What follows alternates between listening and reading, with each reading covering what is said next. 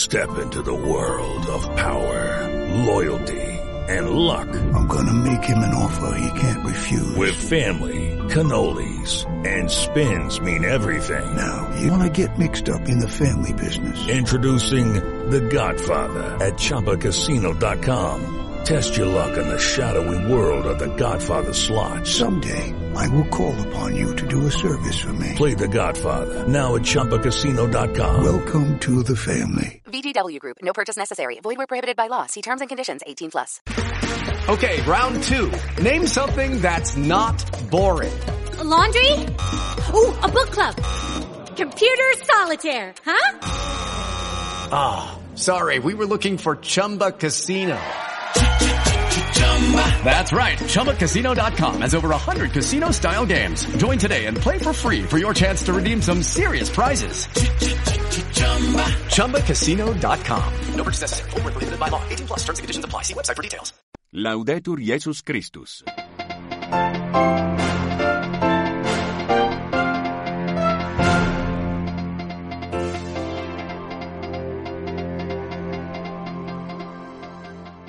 Estimados oyentes de Radio Vaticano, Vatican News, estos son nuestros titulares de hoy, jueves 2 de marzo, día en el que la Iglesia celebra la memoria litúrgica, entre otros, de Santa Ángela de la Cruz, Virgen, fundadora de las Hermanas de la Cruz de Jesús.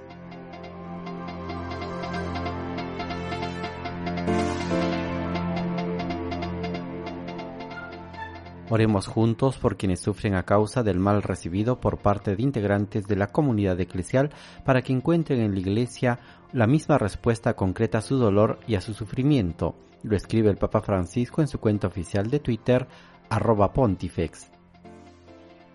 Oremos por las víctimas de abuso. Es la intención de oración del Santo Padre para el mes de marzo, intención que se dio a conocer esta tarde con la publicación de el video del Papa. Debemos rechazar el camino de la violencia, es la exhortación del Santo Padre en el telegrama de pésame que dirigió al arzobispo de Los Ángeles en Estados Unidos tras el asesinato de Monseñor David O'Connell, acaecida el pasado 18 de febrero a la edad de 69 años. 10 años del Papa Francisco. Es el título del seminario internacional que organiza la Academia de Líderes Católicos de Latinoamérica en vista de la celebración del 10º aniversario del pontificado del Santo Padre.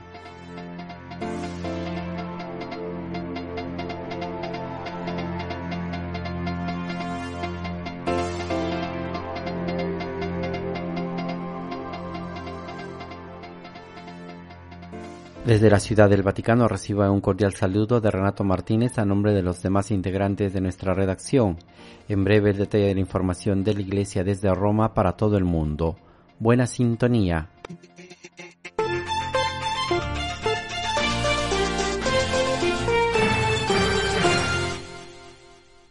La tarde de este jueves 2 de marzo fue publicado el video del Papa con la intención de oración para el mes de marzo.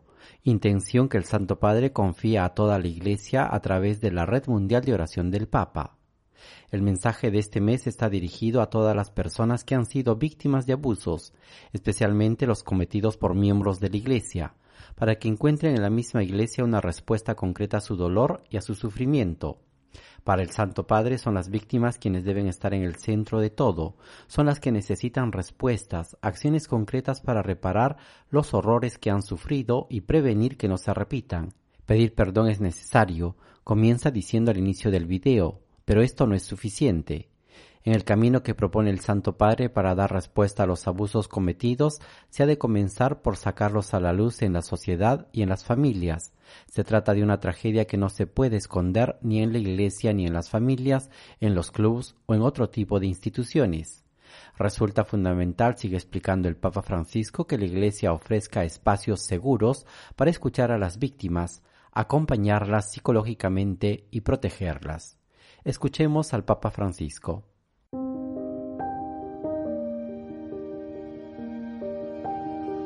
Ante los abusos, especialmente los cometidos por miembros de la Iglesia, no basta pedir perdón. Pedir perdón es necesario, pero no basta. Pedir perdón es bueno para las víctimas, pero son ellas las que tienen que estar en el centro de todo. Su dolor, sus daños psicológicos pueden empezar a sanar si encuentran respuestas, acciones concretas para reparar los horrores que han sufrido y prevenir que no se repitan. La Iglesia no puede tratar de esconder la tragedia de los abusos, sean del tipo que sea. Tampoco cuando los abusos se dan en las familias, en los clubs, en otro tipo de instituciones. La Iglesia tiene que ser un ejemplo para ayudar y a resolverlos, sacarlos a luz en la sociedad, en la familia. Es la Iglesia la que tiene que ofrecer espacios seguros para escuchar a las víctimas, acompañarlas psicológicamente y protegerlas.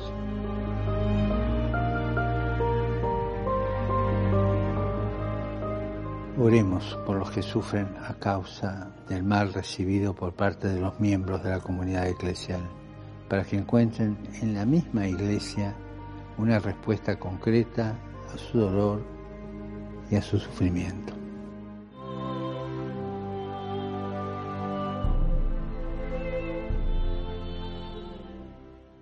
Por su parte, el padre Frederick Fornos, director internacional de la Red Mundial de Oración del Papa, comentó acerca de esta intención de oración, diciendo que en el Evangelio Jesús, hablando desde lo más profundo de su corazón, dice: «Pero el que escandalice a uno de estos pequeños que cree en mí, más le valdría que le colgase al cuello una piedra de molino y se arrojase al fondo del mar».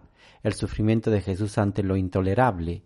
Es difícil encontrar palabras ante la aberración.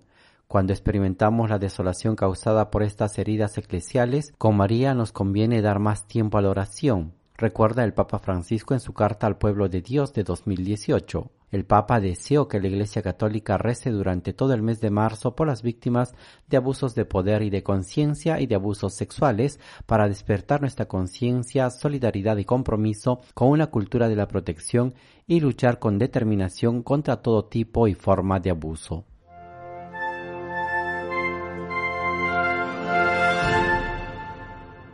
Un sacerdote y luego obispo cuyo ministerio estuvo marcado por la profunda preocupación por los pobres, los migrantes y los necesitados, por los esfuerzos para defender la santidad y la dignidad del don de Dios de la vida, y por el celo en la promoción de la solidaridad, la cooperación y la paz en la comunidad local. Palabras de afecto y aprecio aquellas con las que el Papa Francisco describió a Monseñor David O'Connell, obispo auxiliar de Los Ángeles, asesinado a los 69 años el pasado 18 de febrero por el marido de su ama de llaves, Carlos Medina, según dijo tras ser detenido. Este 3 de marzo se celebrará en la Catedral de Nuestra Señora de Los Ángeles el funeral del prelado de origen irlandés, obispo auxiliar de la arquidiócesis estadounidense desde 2015. Su cuerpo será enterrado en la cripta.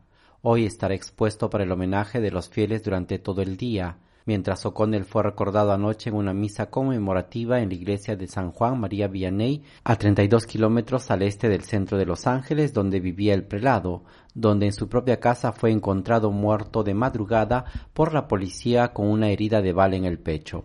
Las palabras del Papa Francisco, contenidas en un telegrama firmado por el cardenal secretario de Estado Pietro Parolin, fueron leídas por el arzobispo de Los Ángeles, Monseñor José Horacio Gómez, en la apertura de la celebración a la que asistió una gran multitud de fieles.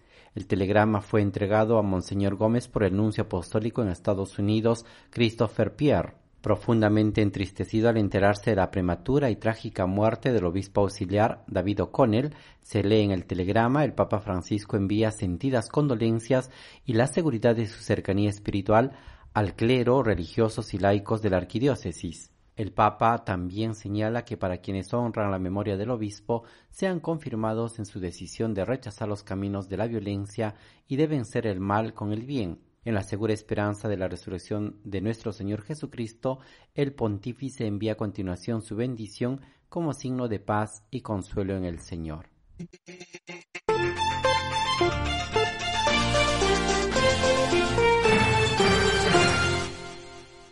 Seminario Internacional 10 años del Papa Francisco.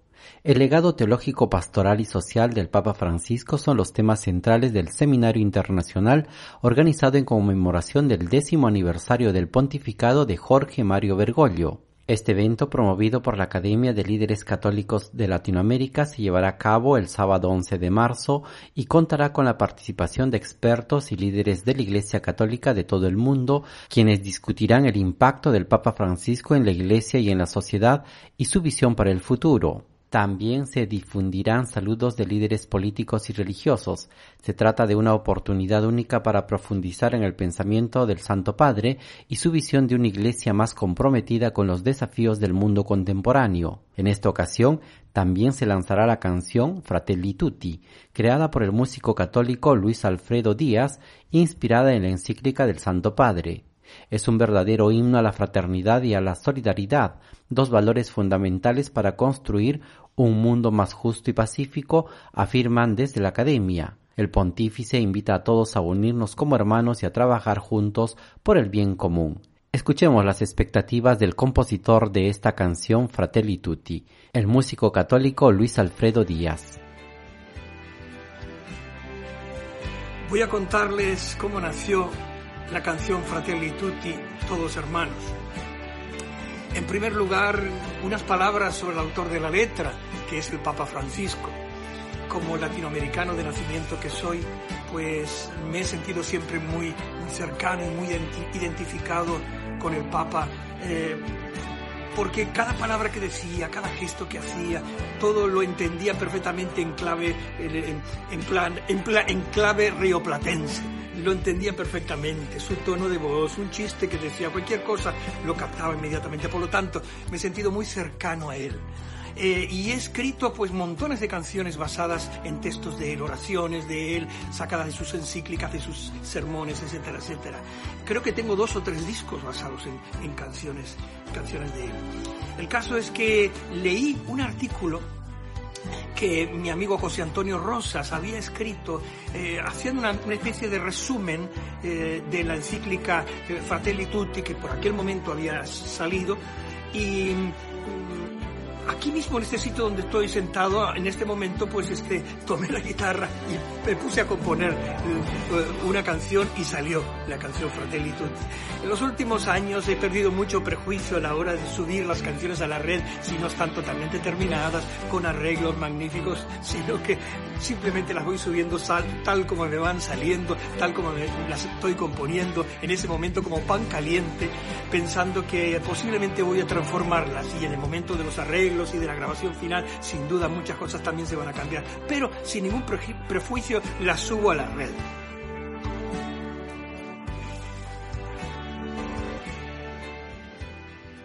Recordamos que la misión de la Academia de Líderes Católicos es formar líderes desde una perspectiva católica arraigados en la fe de la Iglesia para transformar el mundo social, político y económico a la luz de la doctrina social de la Iglesia y formar una nueva generación de católicos latinoamericanos con responsabilidades políticas y sociales para que transformen el rostro del continente al servicio de sus pueblos, a la luz del magisterio de la Iglesia y de cara a los jubileos del 5º centenario guadalupano y de los 2000 años de la redención.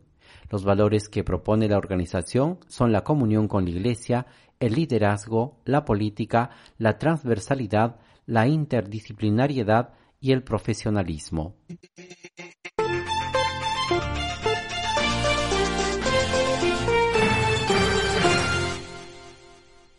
Los obispos de la Conferencia Episcopal Panameña realizaron el lanzamiento de la campaña de oración por la paz en su nación durante la solemne Eucaristía con motivo de la fiesta de Jesús Nazareno de Atalaya en la diócesis de Santiago de Veraguas. Monseñor Manuel Ocho Gavía, obispo de Colón, Cunayala, y secretario general de la Conferencia Episcopal Panameña, explicó que en la última asamblea de los obispos panameños se decidió hacer esta campaña de oración ante los niveles de violencia de diversos tipos que están afectando a toda la sociedad.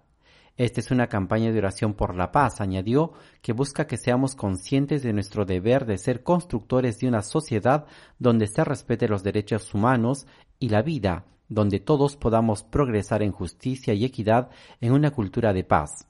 La oración que se rezará en todas las parroquias durante la campaña se basa en la oración elaborada por San Juan Pablo II, que dice: «Oh Dios, Creador del universo, que extiendes tu preocupación paternal sobre cada criatura y que guías los eventos de la historia a la meta de la salvación, Reconocemos tu amor paternal que a pesar de la resistencia de la humanidad y en un mundo dividido por la disputa y la discordia, tú nos haces preparar para la reconciliación. Renueva en nosotros las maravillas de tu misericordia.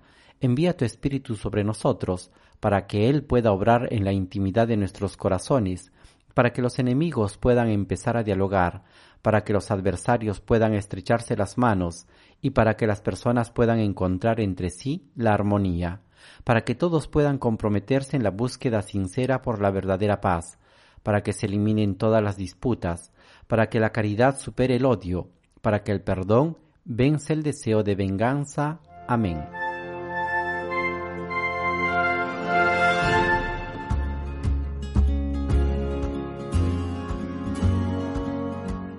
Termina así nuestro informativo en lengua española. Gracias una vez más por haber estado con nosotros. Alabado sea Jesucristo.